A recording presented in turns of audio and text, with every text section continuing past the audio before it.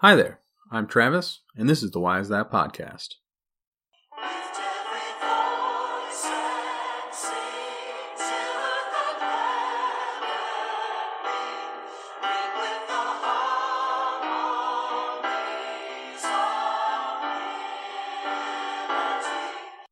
Welcome back to the Why Is That podcast. Today's episode represents the last episode of the first year of the Why Is That podcast. We have officially completed 52 straight weeks of uploading an episode every 2 weeks. Thank you for coming along on this journey, and I look forward to starting year 2 with all of you next episode. Until then, I'm hoping to finish year 1 strong.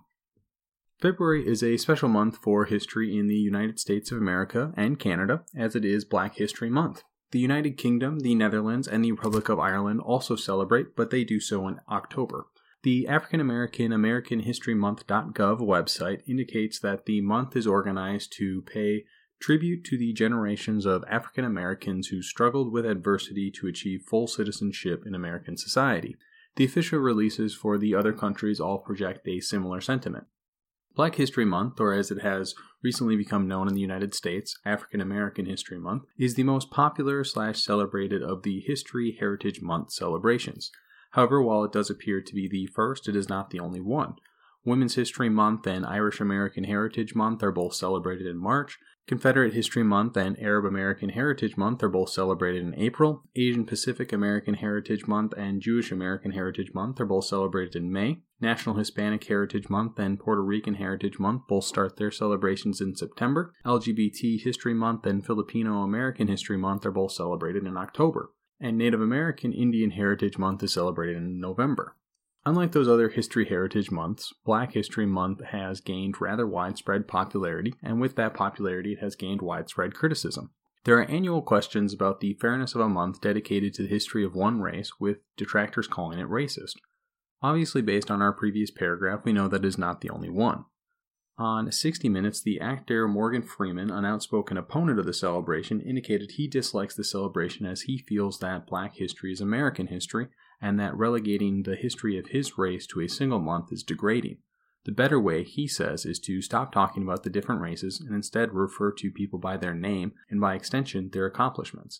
A final critique is that the way the month is presented has reduced the complex history of the various figures discussed into simplified caricatures meant for hero worship.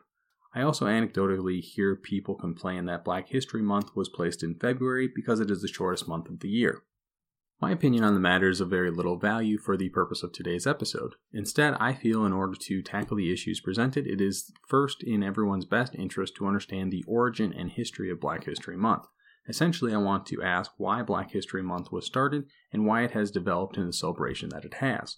The celebration that would morph into the modern African American History Month was started in 1926. But before we discuss the person behind the celebration, I want to recite a poem that was published in 1969 by Dudley Randall. The poem's title is Booker T and W.E.B. Both Booker T. Washington and W.E.B. Du Bois were prominent figures in the African American community. Booker T is generally seen as the dominant figure in the community from 1890 to 1915. And Du Bois became the first African American to earn a doctorate, or PhD, in 1895 from Harvard University. Both of these leaders wanted to help free their fellow blacks from a subordinate role in society, but had very different philosophies for how to do so. One of the differences was in the educational field, and Dudley Randall's poem does a wonderful job of positioning the debate. Here's the poem in full. "It seems to me," said Booker T, "it shows a mighty lot of cheek to study chemistry and Greek, when Mr. Charlie needs a hand to hoe the cotton on his land, and when Miss Ann looks for a cook, why stick your nose inside a book?" "I don't agree," said W.E.B. "If I should have the drive to seek knowledge of chemistry or Greek, I'll do it. Charles and Miss can look another place for hand or cook. Some men rejoice in skill of hand, and some in cultivating land, but there are others who maintain the right to cultivate the brain." "It seems to me," said Booker T, "that all you folks have missed the boat who shout about the right to vote, and spend vain days and sleepless nights in uproar over civil rights. Just keep your mouths shut, do not grouse, but work and save and buy a house." "I don't agree," said W.E.B., "for what can property avail if dignity and justice fail? Unless you help to make the laws, they'll steal your house with trumped-up claws. A rope's as tight, a fire as hot, no matter how much cash you've got. Speak soft and try your little plan, but as for me, I'll be a man."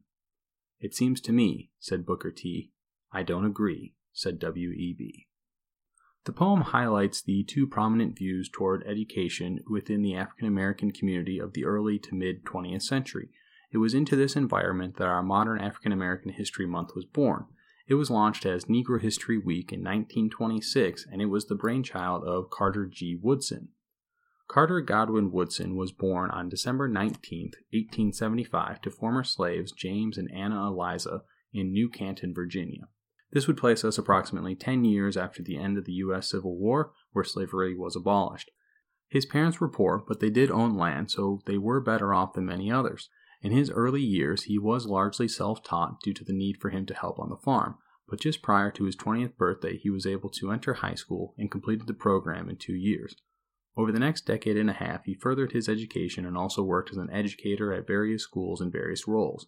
He enrolled in Harvard University, where he would join the first black professional fraternity, Sigma Pi Phi, but probably more importantly, earn a PhD in history, thereby becoming the second African American to earn a doctorate's degree in 1912. For the remainder of his life, he would work as either an historian or an educator or both in various capacities, including as a professor and dean of the College of Arts and Sciences at Howard University. Throughout his education, the writing of his dissertation, and the early years of his career, Woodson started to notice a trend that he found disturbing. It was a realization that his people, the African American people specifically, were having their role in American history severely misrepresented or outright ignored by scholars. This misrepresentation also extended to the role that people of African descent in general had played on world history and culture.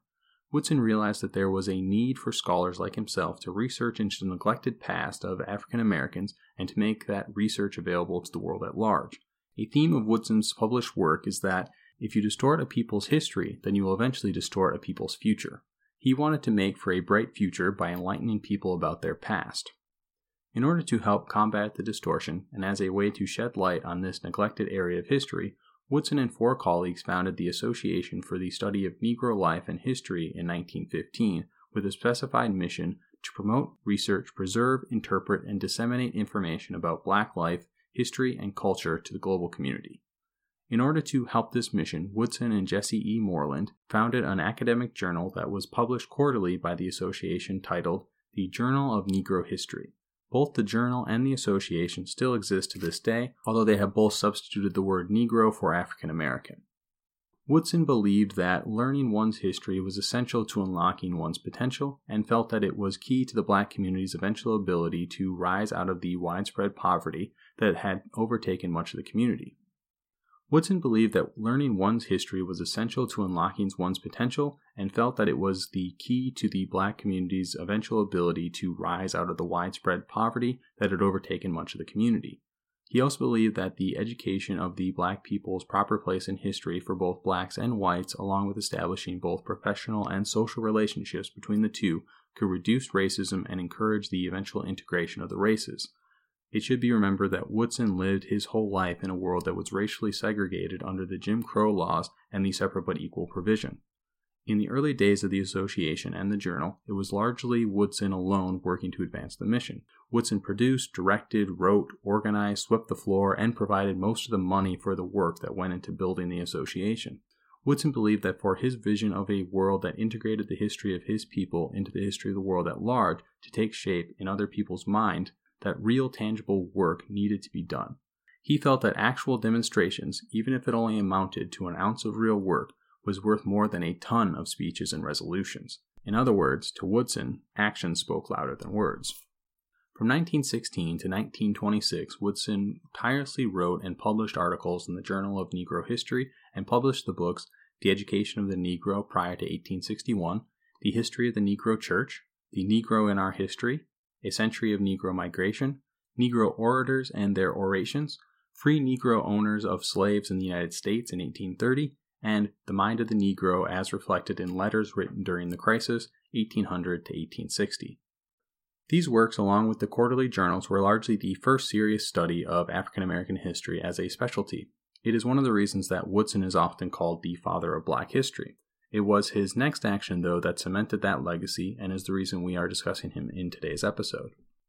Throughout Woodson's own education, the research for the works we just discussed, and his experience as an educator, Woodson came to a conclusion that the contributions of African Americans were overlooked, ignored, and even suppressed by the writers of history textbooks and the teachers who used them. In an attempt to correct this injustice, Woodson hit on an idea to help promote the spread of knowledge of the African's place in the history of the United States of America. His idea was to hold a celebration in which he would prepare and provide materials about the history of African Americans to school teachers and other educators throughout the United States. The goal was to provide a resource for those who might be interested in the subject and to provide a reason for educators to introduce this study.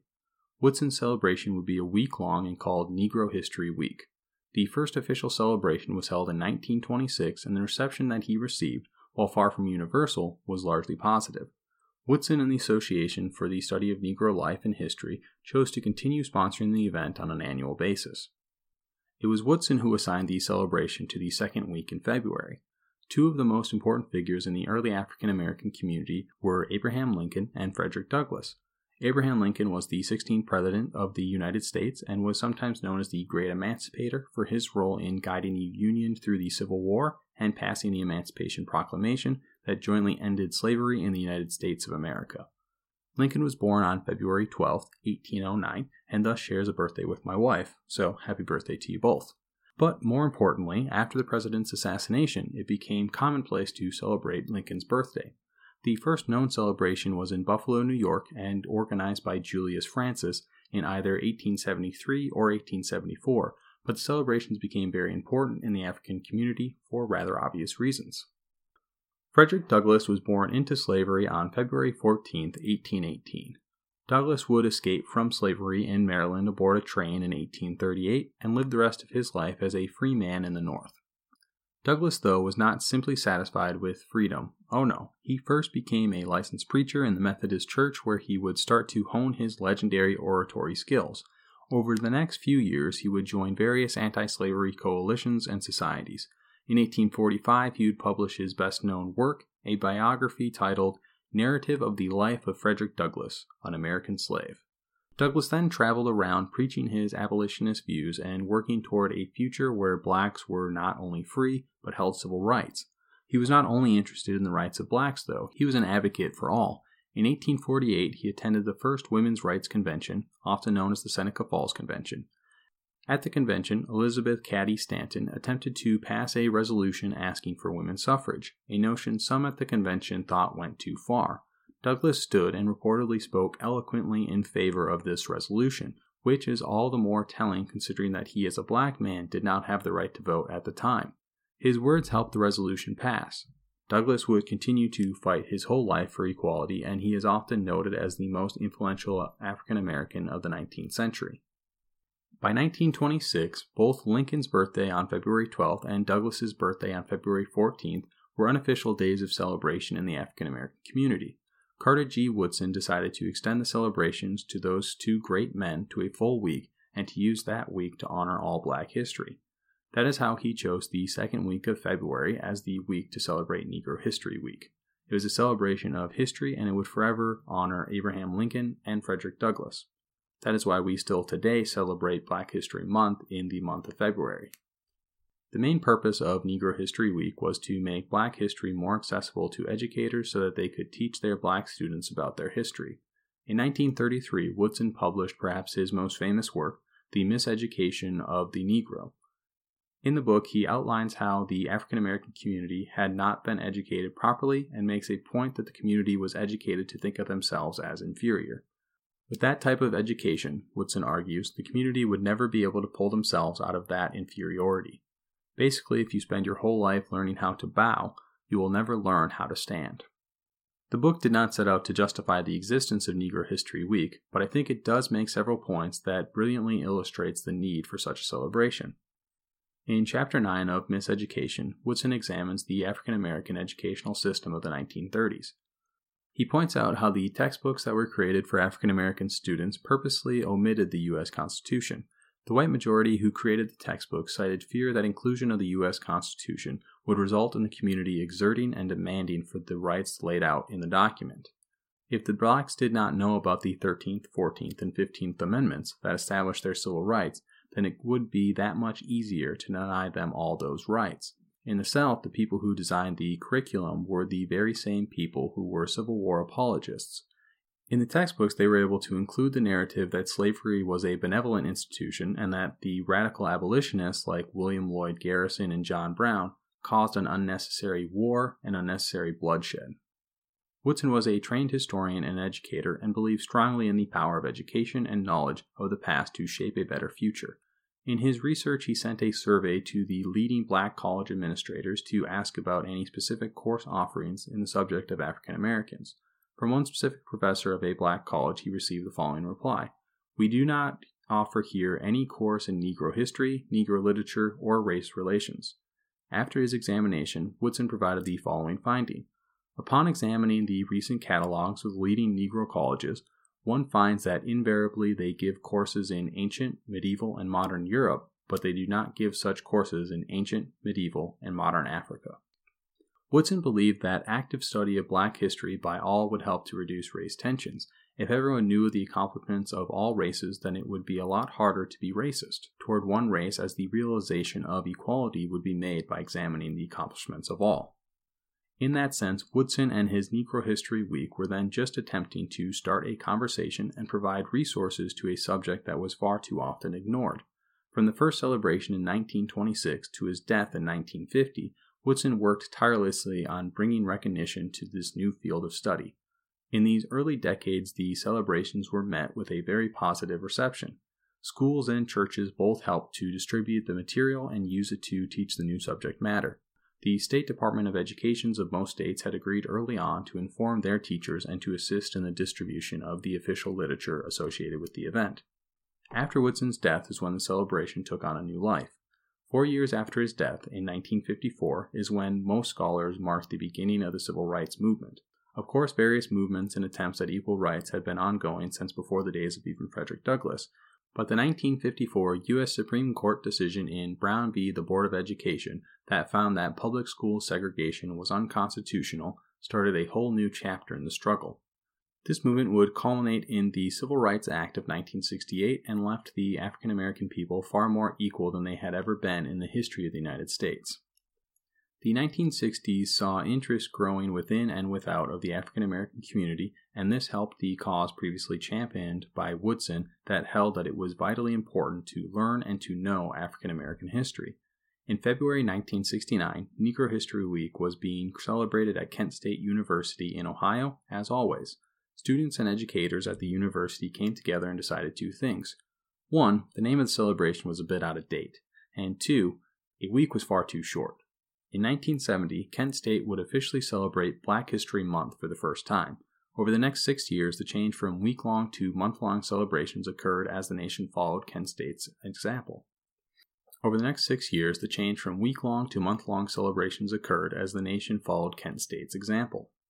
In 1976, President Gerald Ford decided to do something that no other president had done before him and officially recognized Black History Month as an official United States celebration.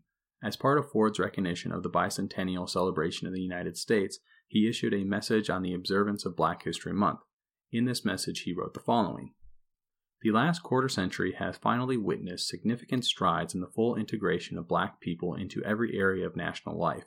In celebrating Black History Month, we can take satisfaction from this recent progress in the realization of the ideals envisioned by our founding fathers.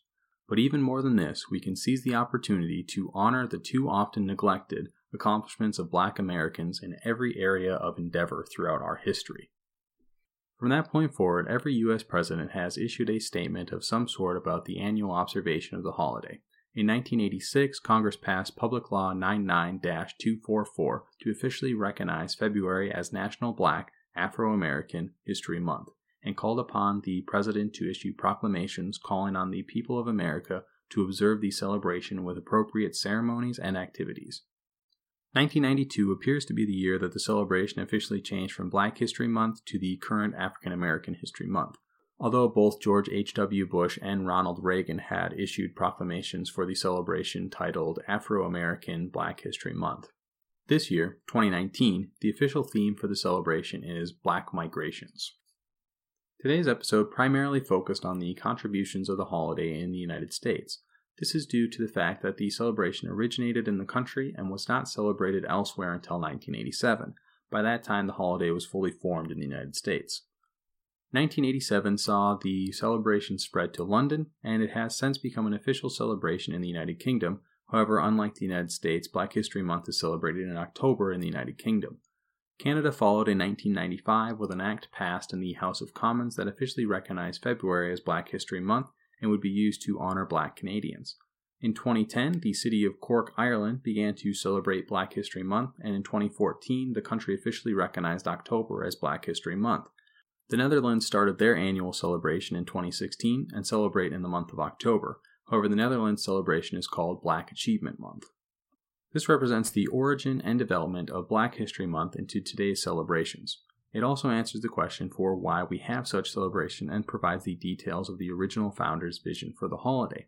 Woodson envisioned a future where Black history would be fully integrated into mainstream history education. He indicated that his goal was for Negro History Week to become Negro History Year, not because he wanted educators to only teach Black history year-round, but that if the educators used the materials he was providing and instead integrated the history with the already existing curriculum, there would be no need for a special standalone celebration. The criticism for the celebration we discussed at the beginning of the episode then might be better channeled from the question of why do we have this celebration to do we still need it? I think that the why it was needed is made abundantly clear by examining the environment in which it was created. The question then, do we still need it? Well, I will leave the answer to that question to you.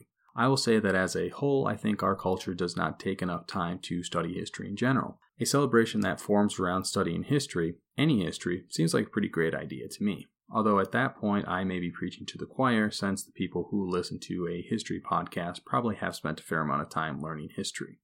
Okay, that does it for this week's episode of the Why Is That podcast. I hope you enjoyed it. If you have any feedback, you can let me know on Twitter at WhyIsThatPod. Be sure to subscribe using your favorite podcast app, whether that is Acast, Apple Podcasts, Stitcher, Podcast Republic, Podbean, Spotify, iHeartRadio, or wherever podcasts are streamed. Until next time, cheers.